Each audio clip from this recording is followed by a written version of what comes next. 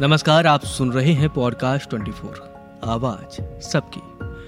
देश में गर्मियों के मौसम की शुरुआत हो चुकी है और इस साल यानी 2023 में तो गर्मी ने फरवरी के ही महीने से अपना भयंकर रूप दिखाना शुरू कर दिया है। गर्मियों के मौसम में लोग शरीर को अंदरूनी तौर पर ठंडा रखने के लिए तरह तरह के ड्रिंक्स पीते हैं, जैसे नींबू पानी, लस्सी आदि। लेकिन इन दिनों में लोग सबसे ज्यादा इस्तेमाल कार्बोनेटेड ड्रिंक्स यानी कोका कोला और पेप्सी का करते हैं। गर्मियों के दिनों में कोका कोला और पेप्सी जैसे कार्बोनेटेड ड्रिंक्स के इस्तेमाल में बढ़ोतरी की कई वजहें हैं। जैसे ये बाजारों में आसानी से उपलब्ध होती हैं, इन्हें बनाने के लिए मेहनत नहीं करनी पड़ती और इनका टेस्ट भी अच्छा होता है। इन दिनों चीन की मिंजू यूनिवर्सिटी की एक स्टडीज वायरल हो रही है।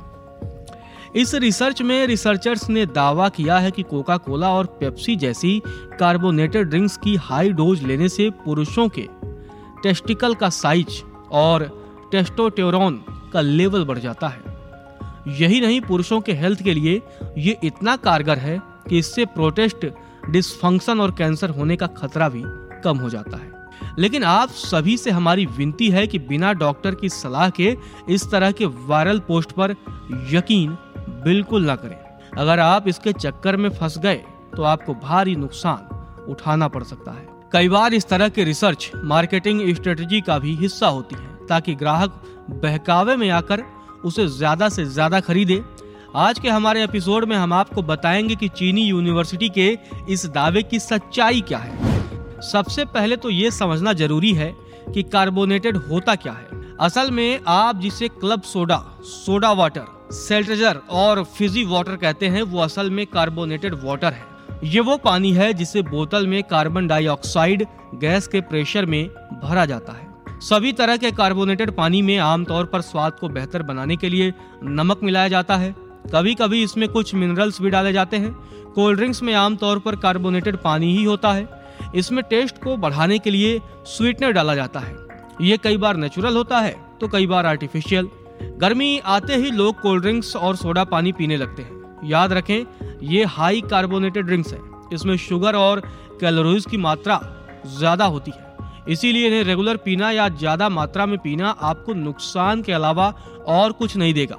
ध्यान रहे कि जिन लोगों को डायबिटीज, एसिडिटी, हाई बीपी या दिल की बीमारी है तो उन्हें इस तरह के ड्रिंक्स का इस्तेमाल ना के बराबर ही करना चाहिए। तो क्या हम ये कह सकते हैं कि कोल्ड ड्रिंक्स पीने से पुरुषों की सेक्सुअल हेल्थ अच्छी नहीं होती?